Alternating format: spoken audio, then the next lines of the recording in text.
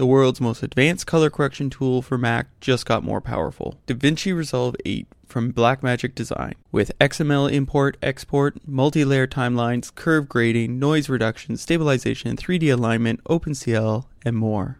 DaVinci Resolve 8 is available from $995. Current users can download the update for free. And try DaVinci Resolve Lite, a reduced featured version that's still packed with power. Visit www.blackmagic-design.com. What, in addition to the right equipment, does it take for the job of film editing? Welcome to The Cutting Room. I'm your host, Gordon Burkell, and in this episode we have Lindsay Yutz, the final episode. And if you haven't yet checked out the Karen Schmier Fellowship, you really should check it out. It's at karenschmier.com. Also, after this episode, we're going to have an announcement for that post-show with Kanan. If you remember, I did an interview with him a few months back, as well as lots of information about the open course. It kind of exploded into something on the internet, and we kind of have to take care of that now. So stay tuned, get ready. The first thing we're going to do is interview Lindsay for the last part, and then we're going to come back with Lauren and myself. So enjoy the interview with Lindsay.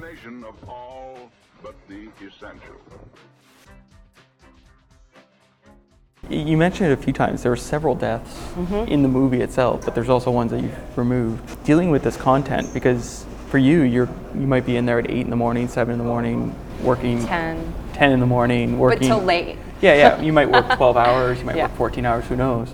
But you're dealing with this content that is extremely, sad, but also it's really intense, I guess you could say, or emotionally heavy.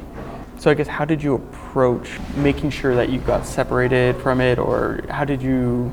You really never leave the edit room, you know? I mean, you may go home and sleep, but you're constantly in it.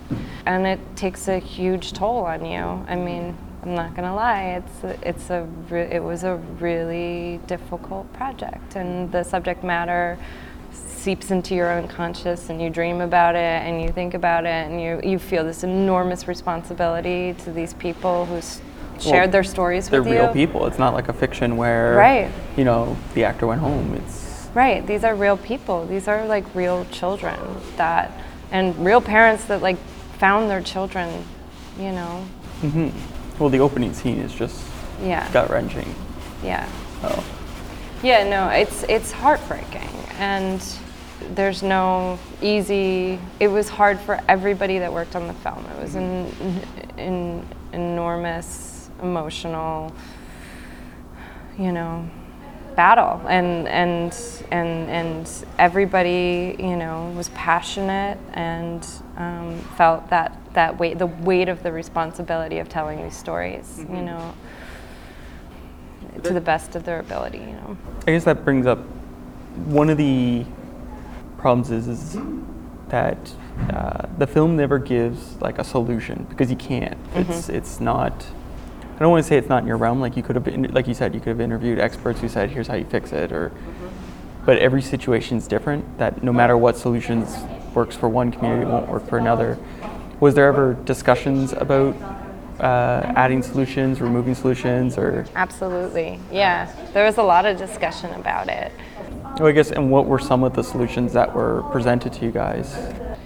Well, I mean, there was while Lee and Cynthia were shooting in Sioux City, Iowa, they were shooting at an elementary school and a high school in the same city.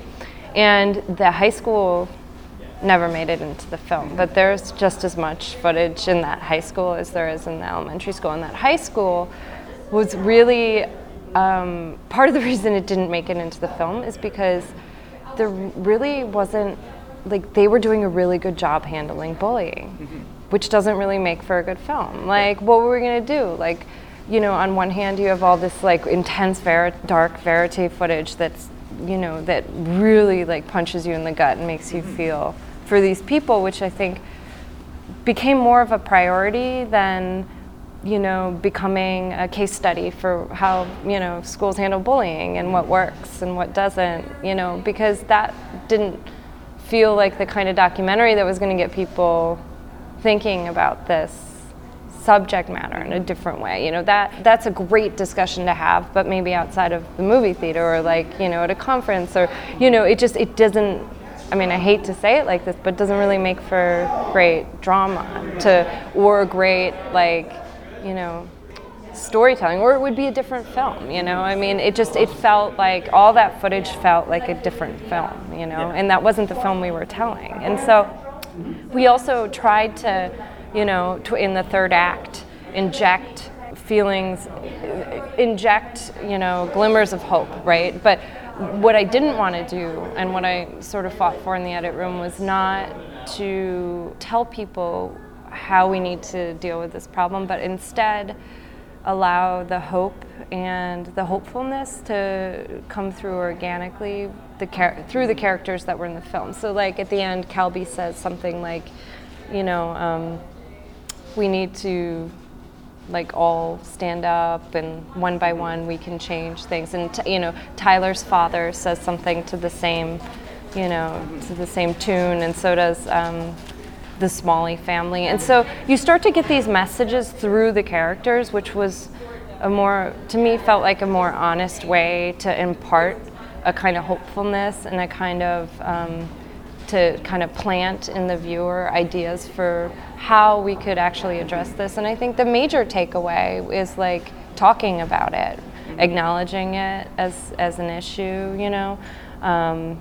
standing up and the rallies at the end. That was really the purpose of the rallies at the end, was to show that by just standing together and speaking about something that's gone unnoticed or untalked about for so long, that is really the first step towards addressing the problem. So I don't know if that answers your question, but it seemed like a better way to talk about, to start to get into the solution thing without presenting a list of things that would help.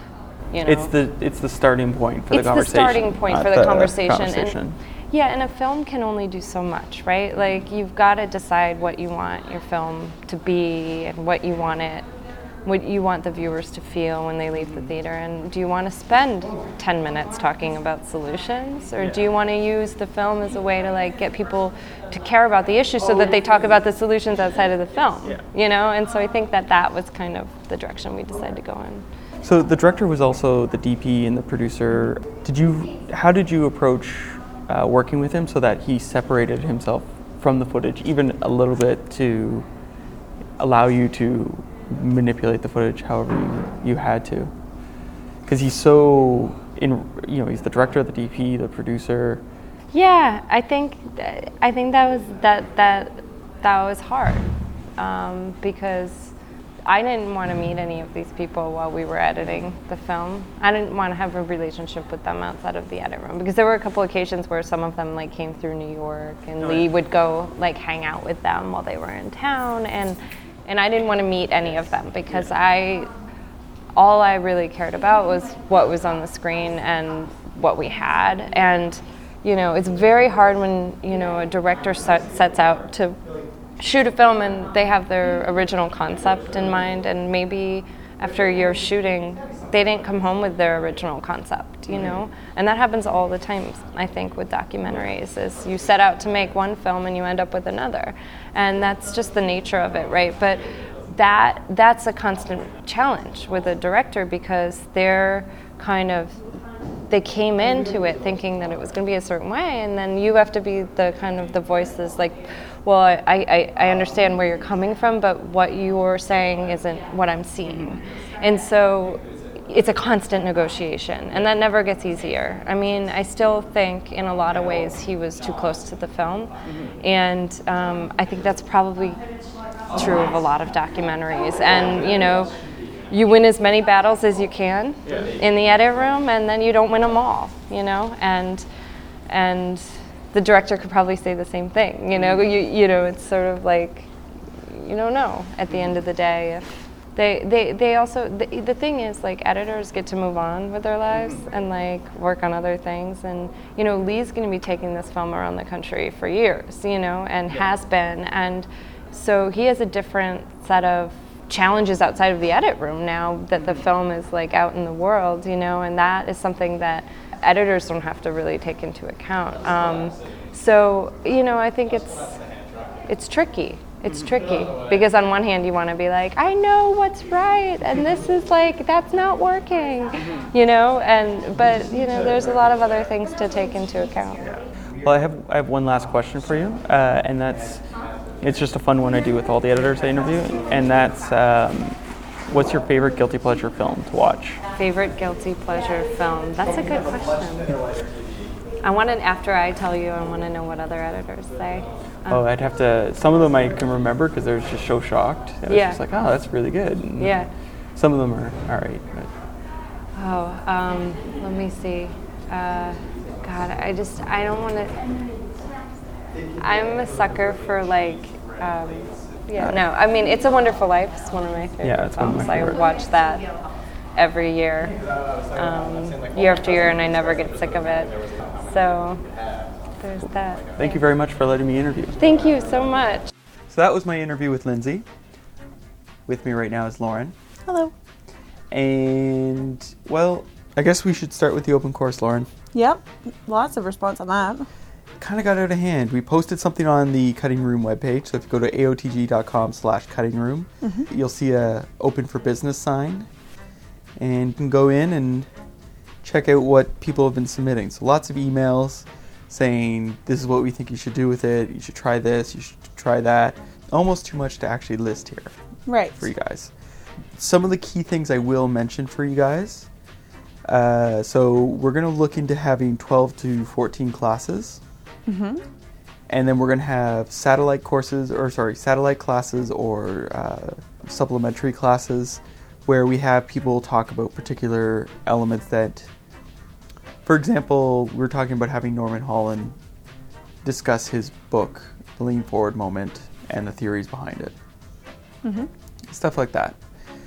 Other big things, we had a lot of really top-end editors email us. Awesome. And say that if we want them to talk, just let them know. Perfect. We did hit a big hurdle, which we're going to work on this week, which is use of footage in the things. We are, when I talk to a few people who do docs and do elements like this, we do fall under the fair use clause, but we're not going to rely on that. Right. Because we don't want any of the editors to get in trouble. And so we are this week going to contact some of the studios and start the discussion process. And maybe if anyone out there who's listening has any connections or suggestions on how to tackle that, maybe they should contact you. They should definitely contact me at info@aotg.com. Right. The other thing is, I had a nice long meeting today with someone. His name is Andre. And he's a producer/editor. And some of his work includes some hip-hop artists. I don't know, you might know them as Beyonce and Jay-Z. He worked on their DVDs. Awesome. And he loves this idea because he's a big fan of editing. And he wants to know if he can help us produce it. Awesome. And so I said, hell yes. Yes. Hi, Andre. Thank you, Andre. And so, yeah, we talked today, and our big thing this week is he's putting together a budget, and I'm going to start working on getting the studios involved. Awesome. So there we go. That's Step one. And lots of people said they would donate. And we did the math, and if we can get everyone to donate $5 from our listeners and our users, we can cover the costs. That's it, $5. And if you think about, maybe if you've listened to all of the podcasts, or if you go to the website every single day, $5 is not a lot for all of that information that you've enjoyed over the time that you've got to know AOTG. So if it's something you feel that you could contribute, or even more, or less too, we'll take whatever. I think before too long, Gord will have set up a Kickstarter. Very soon. We're calling the studios first because we're trying to negotiate a flat rate. Right. We're going to be negotiating, before we go to Kickstarter, we're actually going to negotiate a rate with all the studios so that we know how much to try and raise on Kickstarter. So Yeah, Perfect. it's extremely exciting. Yeah. Yeah. I think that there should be an open course spring break, and it could be maybe like a video conference wild party. So, yeah, some sort of a spring break. I don't know, maybe everybody posts on our Facebook page pictures of them doing something you would do on spring break in their editing suite. So I don't know if you're getting beads or if you've got a funnel, or If you're like me and not doing anything. or you're studying. And maybe partway through we'll ask for some pictures, and the best one might get a t-shirt or something. Okay. I think that's a fantastic idea. Great. So, as I was saying at the beginning of this podcast, we sort of teamed up with That Post Show, our pals over at Scruffy Thinking. That's cute. I like that. That's Kanan, and you might remember his interview I did a few months back. Yep.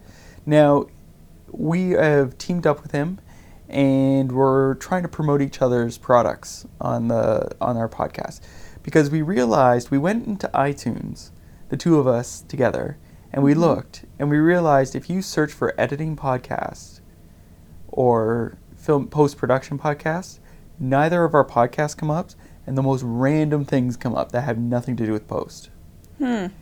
So, people listening, Tell your friends. If you're a fan of my show and Lauren's show, please go check out That Post Show. So check it out on iTunes. Yep. Go download it. And this week, on September 4th, when they release their next episode, they're going to have Steve Ford, who's the senior product manager at Adobe. Cool. And- And also, if you like both the podcasts, or want to support both the podcasts, then subscribe to them, and while you're there, rate them and leave a comment, because I have a feeling that That's iTunes, why we're not up in the things. Yeah, I have a feeling iTunes might like that. Well, the big thing we found, so both of us he has post in his thing, but not post-production. Right. And we don't have editing in ours, we have cutting room. Right. And so if you search for it, I guess these other people have post-production or editing in their titles, but it might be, editing, a writer's editing. Right. We need you guys to go to iTunes, vote us up, give us stars, leave comments, be like, this is the greatest film editing podcast. Right. Or post-show podcast.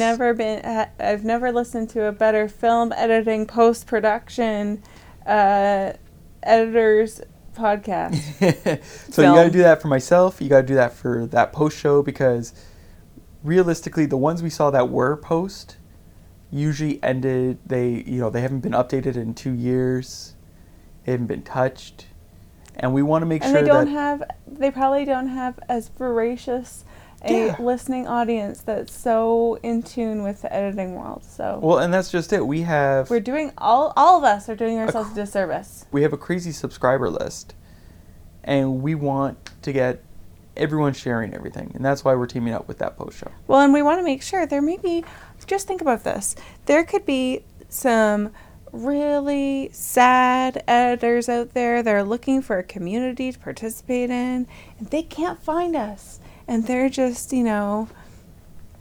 they're orbiting the podcast sphere, and help rein them in, bring them some gravity, rein them into the cutting room, and then they can find the post show, and then, oh my gosh, they're gonna be so happy, because they'll be like a mother and a father. Exactly. Or a mother and a mother, or a father and a father, or whatever they need emotionally. Yeah. A guardian.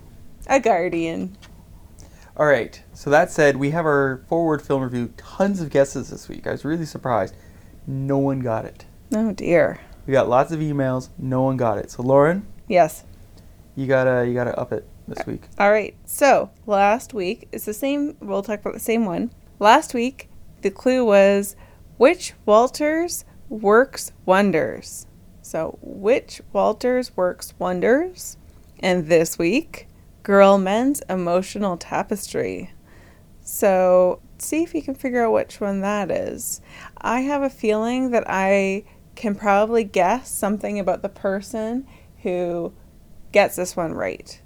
So Let's it's going just to be put a it very this way. particular demographic that gets this one. Lauren, Yes. if they know it, they can send us an email, info@aotg.com. Yep. What about Twitter? At Art Guillotine. Or Facebook, facebook.com/artguillotine. Yep. Now, I'm going to have to wrap this up. I don't want to drive you guys nuts with long banter at the end. No, and we got a pizza in the oven. We got a pizza in the oven. I'd like to thank Lindsay Utz. I'd like to thank the Karen Schmier Fellowship. I'd like to thank the American Cinema Editors for helping me set this up. I'd like to thank my producer, Lauren Burkell. I'm Gordon Burkell. Thanks for listening.